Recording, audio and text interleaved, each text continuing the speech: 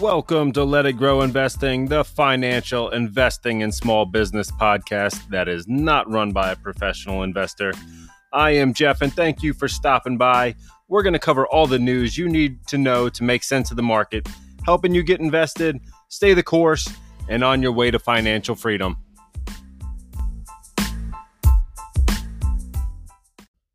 What's going on, guys? Welcome back to the podcast, and thank you, as always, for joining me here for another episode on Let It Grow Investing. Today, we're going to do a little bit of a recap as to what happened in the market this week, some different experiences that I've had, kind of what happens when life gets busy, and how you can kind of tailor that to your investing. First up, I wanted to say, if you have not yet subscribed to the podcast, please go ahead and do so. Also, if you are not following us over there on Let It Grow Investing on Facebook, please go ahead and join that group to be a part of the Let It Grow Investing Challenge for 2023, and also some of the up-to-the-minute news that we can post on there. That's a little bit harder to do on the podcast. That way you can make a little bit more informed of an investing decision the day of instead of waiting a couple days. But like I said, life is getting busy. Springtime for me means long days and trying to, figure out a lot of logistical nightmares sometimes. But we are getting through the spring. We are getting into that busy season for me. So, after 15 years, I'm pretty used to it at this point. But you go from nothing in the winter sometimes to just full tilt. So still kind of getting, my timing all adjusted for doing the podcast and also trying to run a business. And, with kids in sports and coaching sports, and I've got a game here in a few hours, so I'm going to make this one kind of short. That's kind of the thought, but we'll see where we go from here. But, so first up, I wanted to say, things that I've been doing. I guess last night we went out to Topgolf. I'm not a golfer. I'm not really one that has ever been on a golf course. I've been to a driving range a couple times, and we had a really great time at Topgolf. So if you haven't been, it's kind of like a bowling alley in some regard, but multiple levels of driving range. You got your own little booth, similar to what a bowling alley might be, but it's very interactive. You keep score. They have a lot of sensors that say exactly where the ball went, how high, how far. And you get points for how close you are to a different tee. Regardless of which one you're hitting, you basically get points for being close to the tee. So, the food was surprisingly good. The service was pretty good. And I had a really good time actually going out and trying something different. So, Callaway has been in the news a little bit after Jon Rahm won the Masters, last weekend. And, there's been a lot of push for, getting back into Callaway, which the ticker is MODG, MODG. And I definitely think that this is a smart move that that Callaway did for buying Topgolf. And I don't really know, looking at the numbers at first glance, I don't know that everyone's really picked up to the fact that the numbers are really growing very strong for Callaway since they picked up Topgolf. And I think that growth can continue. A lot more eyes on the sport, a lot of different people playing that, might not necessarily bring the whole family to a golf course, but this was a nice outing where you kind of, hang out, and it's interactive. It's fun for, I think, everyone. Saw all age ranges there, and something that I definitely think, could be a big boost for the sport and get more people started at a younger age and get them, introduced. So I think that Callaway, some people might be sleeping on that one. I know I haven't really looked at it. I'll try to break down some of the numbers here in a little while, but just something that was off the beaten path for me. And sometimes those experiences that you have in life, I remember back in the day when Amazon started, thinking, it'd be great to invest in this. And I was, too young really to have the wherewithal to go ahead and put money into the stock, even though I was probably one of the early adopters of Amazon and shopping online, as well as Facebook. I mean, I've been on Facebook since 2005, back when you had to have a college email address, and that was the only way that you could get on. So, I mean, I'm early adopters to a lot of these different things, and sometimes it'd be really nice to actually invest into these things that you see early. So definitely take that into account when you're out, you're looking for a new thing in the store, and they sell off the shelves. Take a look at the brand, take a look at where you want to spend your money or your time, and ultimately think, hey, would that be a good investment? Would it even a good speculative investment if it's not something you want to go all in on and have a full position compared to say some of the top tier stocks in your portfolio? But yeah, with that being said, yeah, we've got CPI actually came out as well. I know we had PPI on the last report, but now CPI, producer price index, PPI, CPI consumer price index. The PPI is a little bit more up to date in the sense of, when we see these prices come down at the producer level, we know the next report for CPI at the consumer level is generally going to follow suit. So the PPI actually came in light, and it was a really solid report. They did have some upward revisions for February, which kind of spooked a couple people. But overall, the prices at that producer level have come down significantly. And I definitely think that is going to be a good thing for the market going forward. So I'm on CNN Business here, and they are saying that U.S. inflation at the wholesale level continued its downward slide in March. Annual price increases sinking about 2.7% from an upwardly revised 4.9%. So that was from the Bureau of Labor Statistics on Thursday. So that is actually the lowest annual level for this inflation gauge since 2021 in January. So month to month, they went down about 0.5%. And we're seeing falling good prices it says in this report, lower energy prices for fresh and dry vegetables, as well as services. Services did not fall as much. But it says the price for indexes for categories such as light motor trucks, chicken and eggs, and meats moved higher. So we've kind of seen this push. We've heard from Ford that they had a lot of losses in that EV segment, and a lot of people are looking at the truck market as a way for them to raise price and kind of offset some of these losses. So I'm on a couple different car groups as well, being, a member of some of the Ford truck communities. And these are just getting ridiculous. I mean, the price that you could have bought these same trucks for, 2-3 years ago was in the 70s. And now a similarly optioned truck is around 91,000. It just does not make sense as to who are all these people that are buying these $91,000 trucks, and do they really need them? One, I don't really know that you work out of a $91,000 truck. So it might be the people that are hauling campers or, boats, this, that, or the other. But at the same time, it's just insane for me to see the price of these trucks, go up so quickly over time. We've still got the same thing with chicken, eggs, and meats, though. So I think at that farming level, these prices are definitely going up. They are certainly seeing more demand and I guess more supply side constraints in some way, form, or another. But they're definitely seeing that higher labor rate affect them as well. So these prices are remaining elevated going forward. So we're also seeing economists are seeing their annual inflation rate as measured by the PPI to land at 3% for the 12 months ended in March, and no change from the month before. So it's looking like it's pretty good news that inflation is kind of coming off of that rolling boil kind of to a more of a simmer. And we're seeing some of these numbers kind of cool. And we can kind of maybe make some sense of what that means for the economy going forward. I'm looking over at the CME FedWatch tool. And it still looks like in 17 days, we might get another 25 basis point hike. I've heard a lot of talk that we're going to see one more hike and then hold that rate and pause. But then you have some members of the Fed saying that, no, we could potentially see 2 or 3 more rate hikes for a target of about 5 to 5.25 points. And ultimately, we will see where that goes. But at the same time, we are in earnings season, which is definitely beneficial to us here.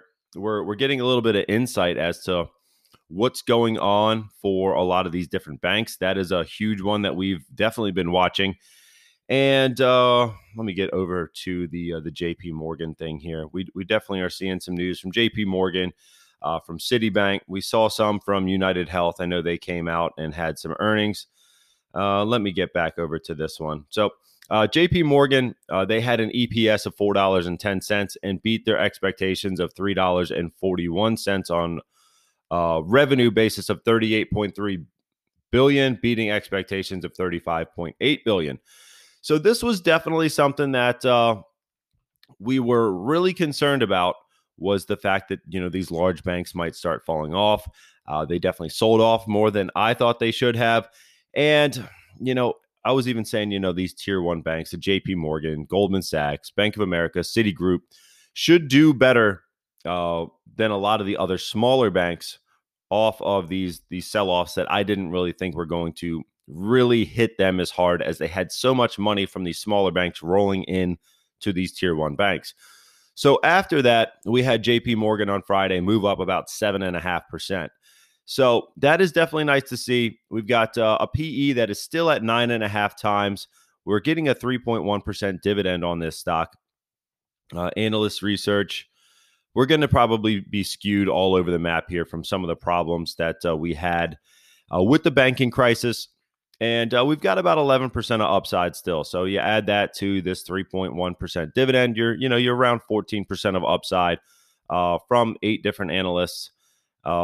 You do have some downside here from the low side. There's a price target of about 120, so that's about 13.5% down. But you also have some people saying that, hey, this one could get to 179, which is about 29% higher. So you average it all out about 11%. The recent targets are all buys in the past month exactly. So we've got buys from RBC Capital, Barclays, Evercore, Oppenheimer, and Wells Fargo, all saying a buy from price targets between 132 and 179. So I'm still bullish on these tier one banks. I definitely think that could be a good safe spot to hide out. I still think with the rates going up, as long as we don't go into a depression, and this is kind of a soft landing, if we can navigate that, I still think that these banks are going to do better in the long term. Again, the regional ones right now are tough. I know back, probably 6 months ago, we were saying, hey, these smaller banks that don't have as much international exposure could probably be a good way to go. I didn't really take into consideration how poorly they were managing their funds. And that was kind of a black swan event. I'm not going to say that, I was right on it. But at the same time, I know that I was invested in JP Morgan, invested in Citi. And at the same time, I was buying Bank of America when that one got punished unjustly for a lot of the things that were going on in the smaller banks. So I don't have as much in the way of regional bank or small bank exposure as I do in some of these larger tier one kind of banks. But I know that was kind of a talk, was that they should be doing better. And they kind of fell apart on some of this stuff that was really unforeseen. I'm sure someone that's got their eyes on this banking thing every day might have seen this one coming. Unfortunately, like I said, I am, only one person. I'm doing this, that, the other, and it is a busy time. It is hard for me to keep my eyes on absolutely everything. So one thing that we can do in that is, actually a couple things. We can dollar cost average into different banks. If you really want to have a position in JP Morgan, you can buy a little bit now, a little bit in 2-3 months. You can buy it every quarter, every week, whatever works better for you, and simply just tuck some money away. If you need to do, $50 at a time, Webull is great for that, for fractional shares. I got a link in the description. But at the same time, you can also simply buy an ETF that would be for banks. The first one that comes to the top of my mind is the XLF. That is a sector spider fund that is for financials. So you're going to get some different stocks here, about a 2.15% dividend. And when I'm looking at the portfolio of the XLF, you're going to be getting 40% giant banks, 42% large, 16% medium, and then small micro only makes up about 0.5%. So main exposure, 97% North America, 2.38% in Europe. But we've got Berkshire Hathaway, JP Morgan, Visa, MasterCard, Bank of America, Wells Fargo, Morgan Stanley, the S&P Global, Goldman, and BlackRock. So you've got a lot of large tier one operators here. You're getting some fintech in the way of Visa, MasterCard. You got a good variety of things here. Now, some of them are a little bit riskier than others.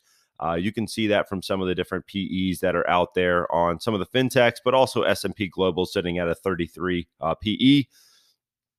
And I do think that this could be a better way for you to get a good mixture of these financial type sector stocks while not simply just buying one name and praying that that one works. So that those top 10 make up about 53% of the holdings in this fund. But yeah, you get a lot more exposure without being so overweight in just one name. And that can protect you from having one bank go out or having one problem in Visa. If they get hacked, you also have MasterCard and these other, probably 30 banking financial institutions in simply this one fund. So if you are looking for some diversity without simply being, so invested into one, definitely take a look at an ETF or an index fund and understand that these can provide some security in the way of diversity. And simply dollar cost averaging into a fund or into a name can certainly build up that long-term value of your investment into any one name. Because if we would have bought, JP Morgan, if I go back to that one, if we would have said, hey, I want to put all my money into a bank stock last year when the rates started going up, where were we last year? This one might not be the best example. We were about 132 last May.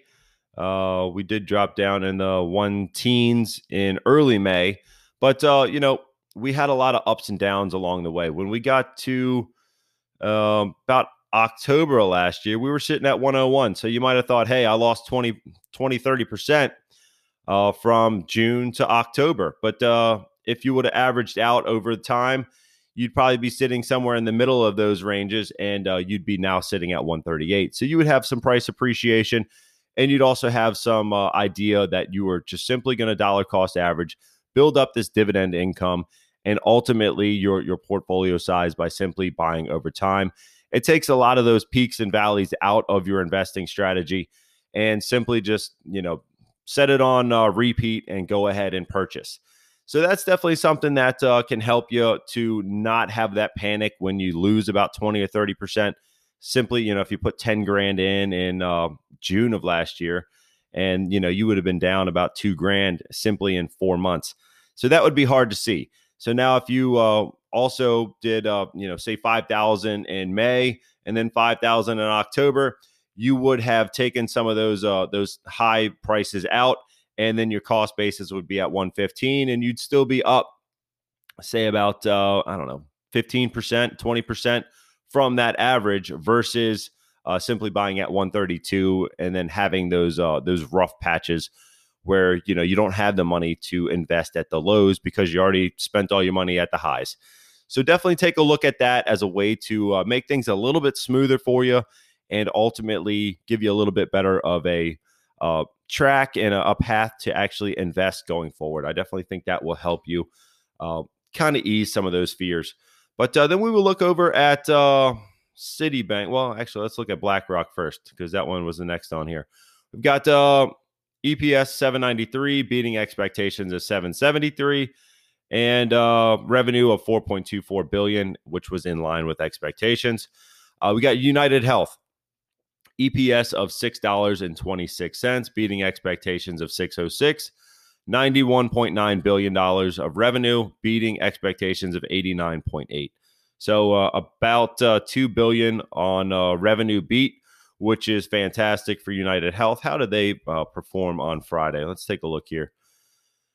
We had United Health actually down on this news. So I am still bullish on United Health. We still have an aging population. We still have a lot of demand for their services. We've got about 18% of upside. And I would still be dollar cost averaging into United Health. That is certainly one that I would like to build my position in more. The fact that it went down on some good news, there's probably something else that brought this one down. Let's see if there's any quick news. I'm just seeing some earnings off the top here. I'm not really seeing anything that is a absolute scare story coming out. So I could definitely see looking into United Health more and really seeing where that one's going. We've got Citibank. They had EPS of $2.19, beating expectations of $1.67, and revenue of $21.45 billion, beating expectations of $20 billion. So they were up about 4.7% on the day on Friday. That is definitely a nice gain for me. And on Citibank, I did have some covered call options written on this one. They were written, I believe, at a strike price of 56. And, we then had that banking crisis. So this one fell off the face of the earth. And these call options did not get exercised. So I still have my shares. We still moved up 5%. And I was able to fund some more into my IRA by the fact that I wrote these covered call options and they did not get exercised. So I have my shares. It was kind of a perfect storm for me in that sense. I wrote these options before the banking scares really happened. So I think we were probably sitting at like 51, 52 at the time. And I wrote it for $56 to expire on 4/15. And tax day, happy tax day to everyone out there. And it did not happen. So kind of a perfect storm for me. And I really didn't want to have to sell my Citi shares, but I definitely like having the income off of these to also get that dividend income and the covered call income from those. So that is definitely nice. What else? We've got Tesla. We already knew this one. They cut the Model 3 and Model Y prices by as much as 10%. We knew that. JP Morgan, the CFO, just said the bank saw meaningful new account openings during the banking crisis. We had said that also. So a lot of catalysts for some more growth as more people are opening accounts in these tier one banks. We saw that, in the first week of that financial crisis, about $15 billion came into Bank of America, similar for JP Morgan. And they're also saying that they are not seeing themselves particularly tightening their underwriting. So things are kind of all quiet for JP Morgan. They're quietly beating, and maybe not quietly at a 7% gain on the day, but they are performing. And again, I still think that these banks aren't really getting the credit that they deserve for being those tier one companies. You still got these PEs like on Citi, 6.6 times PE. JP Morgan was in the 9s. Bank of America, we're sitting at, where are we here? 8.9. So you're still getting that 3% dividend. Bank of America is still near that yearly low. They did have a low of 26.30 back on March 24th. We're sitting at 29.50, but last April they were at $40. So I still think we've got some more upside here. We've still got a good dividend to bolster this stock here. We've got about 23.5% of upside from 15 analysts on Bank of America. So I still think that there's some value in the banks. They aren't really getting the credit they really deserve for having all these new accounts, all this new money coming in, and these rates going higher. So there's a lot of different things going on with the banks. Again, I think they sold off for a lot of reasons that were not necessarily directly related for their individual companies. They got brought down on some pin action from a lot of the other banks that ultimately, went bankrupt and had some serious problems. What else? We've got Charles Schwab. We had one of their top investors selling their entire stake during this banking turmoil, and they are still getting beat down. Schwab is sitting at $50.77. They were actually down 1.4% on Friday, while all these other banking stocks were moving nicely higher. They are also at a higher PE. They're at 14.7 versus these other banks in the single digits. And we've got a low price of 45 back on March 13th and a high price of 86.63 set back on January 9th. So we've almost cut this one in half at the lows, but we're a little bit off of them. It's still kind of uncharted waters for me. So I don't know that I want to get into Schwab.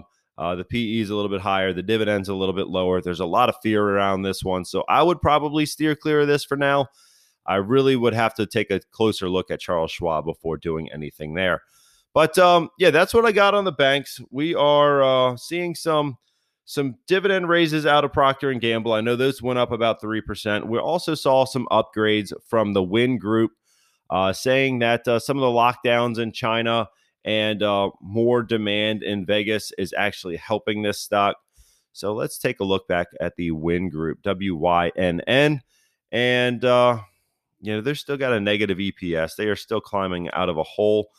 But we are sitting at 110. We've got about 11% of upside. And we had a Wells Fargo upside at price target of 134. So definitely some upside to Wynn. It's not one that I'm in at this point. I know we were trading it in the $70 range, and that one was kind of rough. I think we were catching it on the way down, and ultimately, I know for myself, I started making a little bit of profit, and I got out of it. But there is still some value here. I still think that they're going to pull some more levers and make some more money. That's just what Steve Wynn and the Wynn Group is going to do. But yeah, that's what I got for this first part of the show. So I'm going to take a quick break. We're going to come back. We're going to talk investing challenge and what stocks are on the radar for this week. So stick around and I will be right back. All right, we are back here on the podcast. And if you need some help getting started, I do have some links in the description to help get you going. We've got Webull, Crypto.com, Binance, and E-Trade. And I use all of these fairly regularly. I'm probably not on Binance as much anymore, but Crypto.com, I check that all the time. Bitcoin, Ethereum have been on an absolute tear, and probably one of the best performing asset classes of this year. If you want to call it an asset, I will, but I know not everyone does. So Bitcoin, where are we at? 30,481 as I'm looking at this. Ethereum up to 2113. This one definitely popped within the last week. We were up 13% on the week. We are up, how much on the month? 20% on the month. 3 months, 35%. 6 months, 60%. That is definitely a nice run for Ethereum. I know Bitcoin has probably done better numbers over the past 6 months, but maybe not over the last week. Over the last week, 8% on Bitcoin. 6 months, we've got 56%. So good performance out of both. I'm still in these. I will continue to be in these. The only thing that I might do is sell off when we get up to that level where I think I need to pull some money out, which is not there yet. I've got some account values that I'm trying to probably bring back down if they get a little bit too stretched for as far as how much money I have in crypto. But I'm not there yet. So I'm going to let this kind of sit and stew a little bit and see where this one goes. But yeah, that's my only plan there. But on, not Crypto.com, that's what I'm already talking about. On Webull, we are definitely seeing some run up since the start of the year. We've got our portfolio moving up from down about 16% to, where are we right now? I'm going to get on the Webull app and see how we're doing. We are down to minus 3.9. So we were up about 12% on the year so far on this portfolio. We'll continue to buy. We'll continue to dollar cost average into the market. Maybe not necessarily into every name, but I will continue to put some stocks from last year that we were buying in 22 into the votes for 2023. So with that said, if you need help getting going, I've got those links in the description. You get a little bit of help simply for starting an account. Webull, I think they've got about 12 free fractional shares that you get for simply putting in $1. So if you're not yet started, go ahead and do that. But then, yeah, same on E-Trade. I think they extended that offer. You can get up to $3,500 back depending on how much money you put in.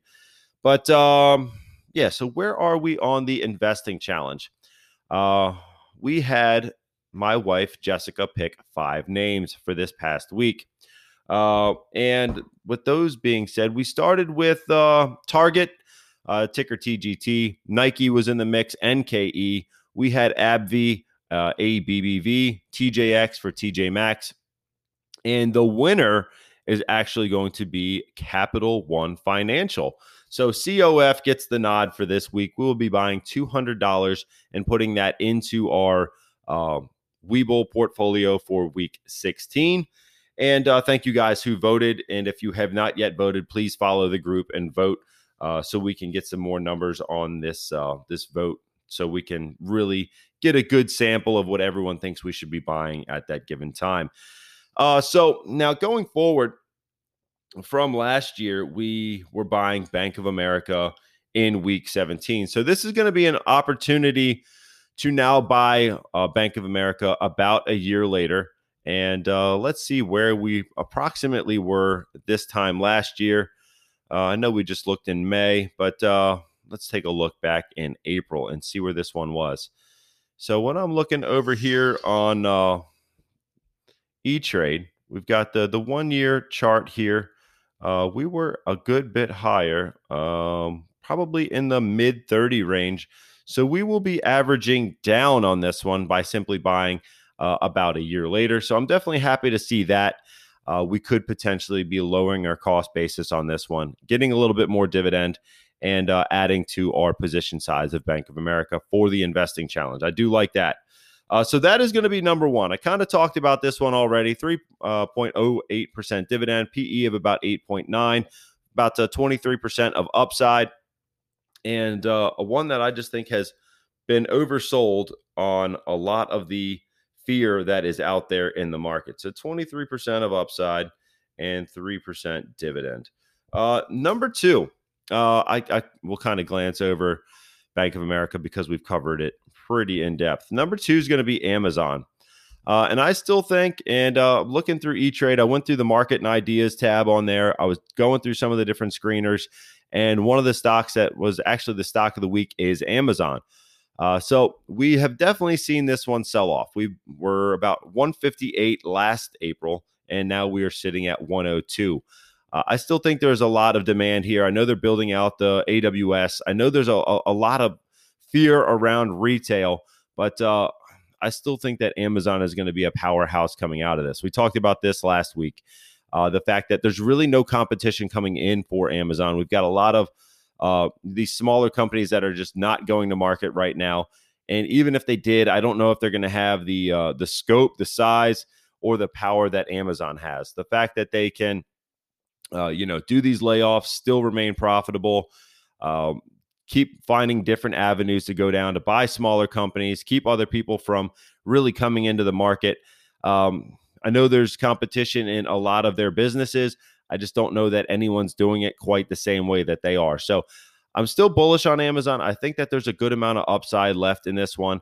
I'm still very bullish the fact that this is going to continue to be a top tier operator, and they really don't have any foreseeable new real competition that's out there. There's some smaller ones, Sea Limited and Alibaba around the world, but Amazon continues to dominate in North America, and I continually think that this is going to be a solid operator for years to come. There's about 32.5% of upside here for an average price target of 135.85. Even on the low side, you're still making about 3.5%, up to a high price target of 192, which represents about 87% of upside from here. So I still think that this is a good buy. I think we're buying it at a decent price here. I know that we did drop down into the 80s. So it has come up off of those lows, but I still think that this one has a lot more room to run. We did hit a low price of 81.43 back in January, but I don't think that this thing is done. I still think that we've got a lot of room left to go. So number two for week 17 is going to be ticker AMZN.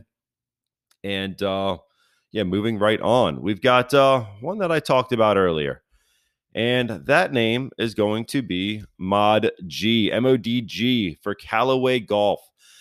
Like I said, I think this one is going to kind of be a sleeper. There's a lot of different talk on this one with a lot of different growth prospects that are way up there, and people are kind of pricing it as a consumer brand in the name of Callaway. But I don't really think it's being priced in for owning Topgolf as much as it could potentially be. And the amount of growth that they are seeing from these locations has really been pretty solid. So we've got a PE of about 25.7. We've got earnings coming up in about 3 weeks, roughly. We've got a lot of different earnings coming out this week as well, so I'll try to cover those here in a second. But about 52% of upside on Reuters. I think that E-Trade was a little bit higher. I'll have to check that one. I'll have to sign back out. We've got annual revenue up 11% in 23, 21% in 24.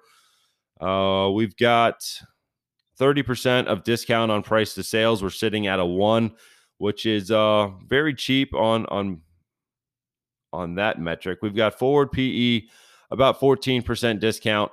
We're sitting at a 28. The 5-year average is a 33. So it is a little bit higher than the S&P, but I think we are in that growth mode, and it's justified to be a little bit more expensive here. So let's take a look on E-Trade real quick while I've got this pulled up and sign back in, which is kind of frustrating, but that's okay. Mod G on E-Trade. On the analyst research side, where are we? We got about a 0.18% dividend as well. 73% of upside from the 4 analysts that have been covering Mod G as far as the ones that are on tip rank. So Reuters is a different mix, different sample size. But even on the low end on these 4 analysts, the lowest one is 30, which represents about 34% of upside. The high price target is a 56, which is about 150% of upside. So this could definitely be a sleeper, one that a lot of people are not paying attention to. Could definitely see some monumental gains for this one going forward. And I think it could be a good time to get in on Mod G, Callaway Golf. And that does not mean that I'm going to be a golfer, just simply that I think this is a good experience, a good way for a lot of people get into the game and have a good, fun night out. You could take the family or simply, just go out with some friends for some, dinner, drinks, this, that, the other. I think it's a solid play for them. So now number 4, this one was also on the screener for on E-Trade on ideas of stocks that are actually undervalued at the moment. And it's not one that I've really been paying attention to so much. And that name is going to be CVS. So CVS Healthcare. Now we are sitting at 74.85, but we're coming down from a high last year of 107 on April 20th. We're getting about a 3.2% dividend. PE sitting at a 23. Trefis says we've got about 62% of upside here. Now on E-Trade, we got about 47%. So however you cut it, this one has a lot of upside left to go. Now, I think this one has definitely sold off on the fact that not everyone was going in for their COVID shots and boosters, and a lot of that business has slowed. But again, I think that this one has sold off too much based on the fact that the amount of money they were actually making from the COVID shots and how their business is overall. So it's trading lower than it should be. We've got some definite upside from any which number of analysts that you look at. And I think that this one is definitely going to be a sleeper. And the fact that no one really thinks that this one is a solid stock to buy, really. It doesn't really get any kind of coverage. I really don't hear many people talking about it. But the low end is about a 16.5% of upside. The high side is about 91% of upside from here. You're getting a dividend. You're getting safety on the fact that it's already sold off massively. The PE is, let's see where it is on their 5-year average here. We've got dividend growth of about 10%. The payout ratio is a little high at 73%. We've got price to sales is actually a 22% discount. So it is at a 0.3. It normally trades at a 0.4, and it is a massive discount to the S&P at a 2.2. And on that forward PE basis, about a 16% discount. We're sitting at an 8.5. So I think we've got safety on that forward PE. The fact that the price to sales is so low, and the fact that it is sold off so hard on some of these fears that I think are overblown, similar to the way that Bank of America, JP Morgan have sold off Completely different stories, but similar sell-off side there from these 3 stocks. So that is number 4, CVS. I'm going to go with the 47% of upside that's on E-Trade and also that 3.2% dividend. Now, number 5, this one was actually in that oversold camp as well. So that is kind of the theme for this week, is just being oversold. And that name is going to be a cybersecurity play that is going to be Zscaler, which is not something that I'm normally looking at right now, as they are not currently profitable. But I do think that this one is sold off far beyond where it needs to. And it could be a good time to take a look at Zscaler. So they're going to be a cybersecurity company that looks at all sign-in attempts to any kind of device really as a hostile attempt. And they really try to look at all the IP address. They really try to get all that two-factor authorization. They're doing everything to try to keep all your work computers safer. And then when you can if some hacker was able to sign in, they can't access everything outside of that computer. You're simply allowed to see directly what's on that computer, but you can't connect to the network. So there is a lot of demand for cybersecurity. I still think that this is going to be one of those areas we're going to spend on regardless of what happens, as we need to keep our data safe. And that is definitely something that is critical to a lot of these companies that have had these data threats in the past. So the fact that it is sold off so much, we are definitely seeing some oversold signals here. They have returned about 291% over 5 years, but they are down 51 or 55% on the 1 year. So definitely had traded down. We've got about 47% of upside from 36 analysts. We've got earnings per share tracking nicely higher. Forecasted growth for 23, about 43% on that annual revenue basis. And for 24, we have 84% of forecasted growth, and that's from 37 analysts. So still way in growth mode. We are at a 41% discount on that price to sales. It is remarkably high. It is not the same as CVS. It is at an 11.4 versus CVS was at a 0.3, but completely different companies. But 41% discount nonetheless, 38% discount on that forward PE basis. And you're getting a company that is growing 48% this year. Is that what it was? 43% this year and 84% next year by the end of next year. So no, I definitely think that this one has been unjustly sold off. And a lot of these cybersecurity companies should really do well going forward. So that is the 5 that I got for you guys this week. We've got Bank of America, we've got Amazon, we've got Callaway Golf, Mod G, we've got CVS, and we have Zscaler, which is ZS. So we got a good mix here. We've got a bank, we've got a retail web security company in Amazon. We've got that kind of consumer discretionary, I'll say, and Callaway Golf, CVS for healthcare, and Zscaler for cybersecurity. So a pretty solid mix of different things that we can pick from. And please get over there to Let It Grow Investing on Facebook. Get your votes in. Let me know what you think about these 5.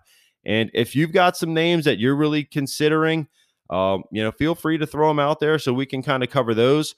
Or just let me know what you're buying out there. I'm definitely curious as to what you're seeing some value in and where you're putting your money to work. So with that being said, that's all I got the time for today.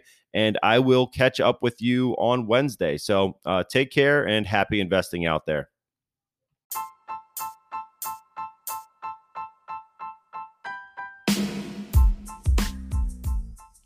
Thank you for stopping by here on Let It Grow Investing. Please make sure to like, subscribe, and share to build a community of like-minded investors. If you do have questions for me or for the group, you can find us over there on Let It Grow Investing Podcast on Facebook. This is not professional financial advice. I am not a professional financial advisor. Please make sure to do all your own research before investing in any security. I do have links in the description to help get you started on E-Trade, Webull, Crypto.com, and Binance. And a friendly reminder that a goal without a plan is just a dream. So go ahead and build your plan, design your portfolio, and stick to it. Thanks for stopping by. I will catch you guys in the next one.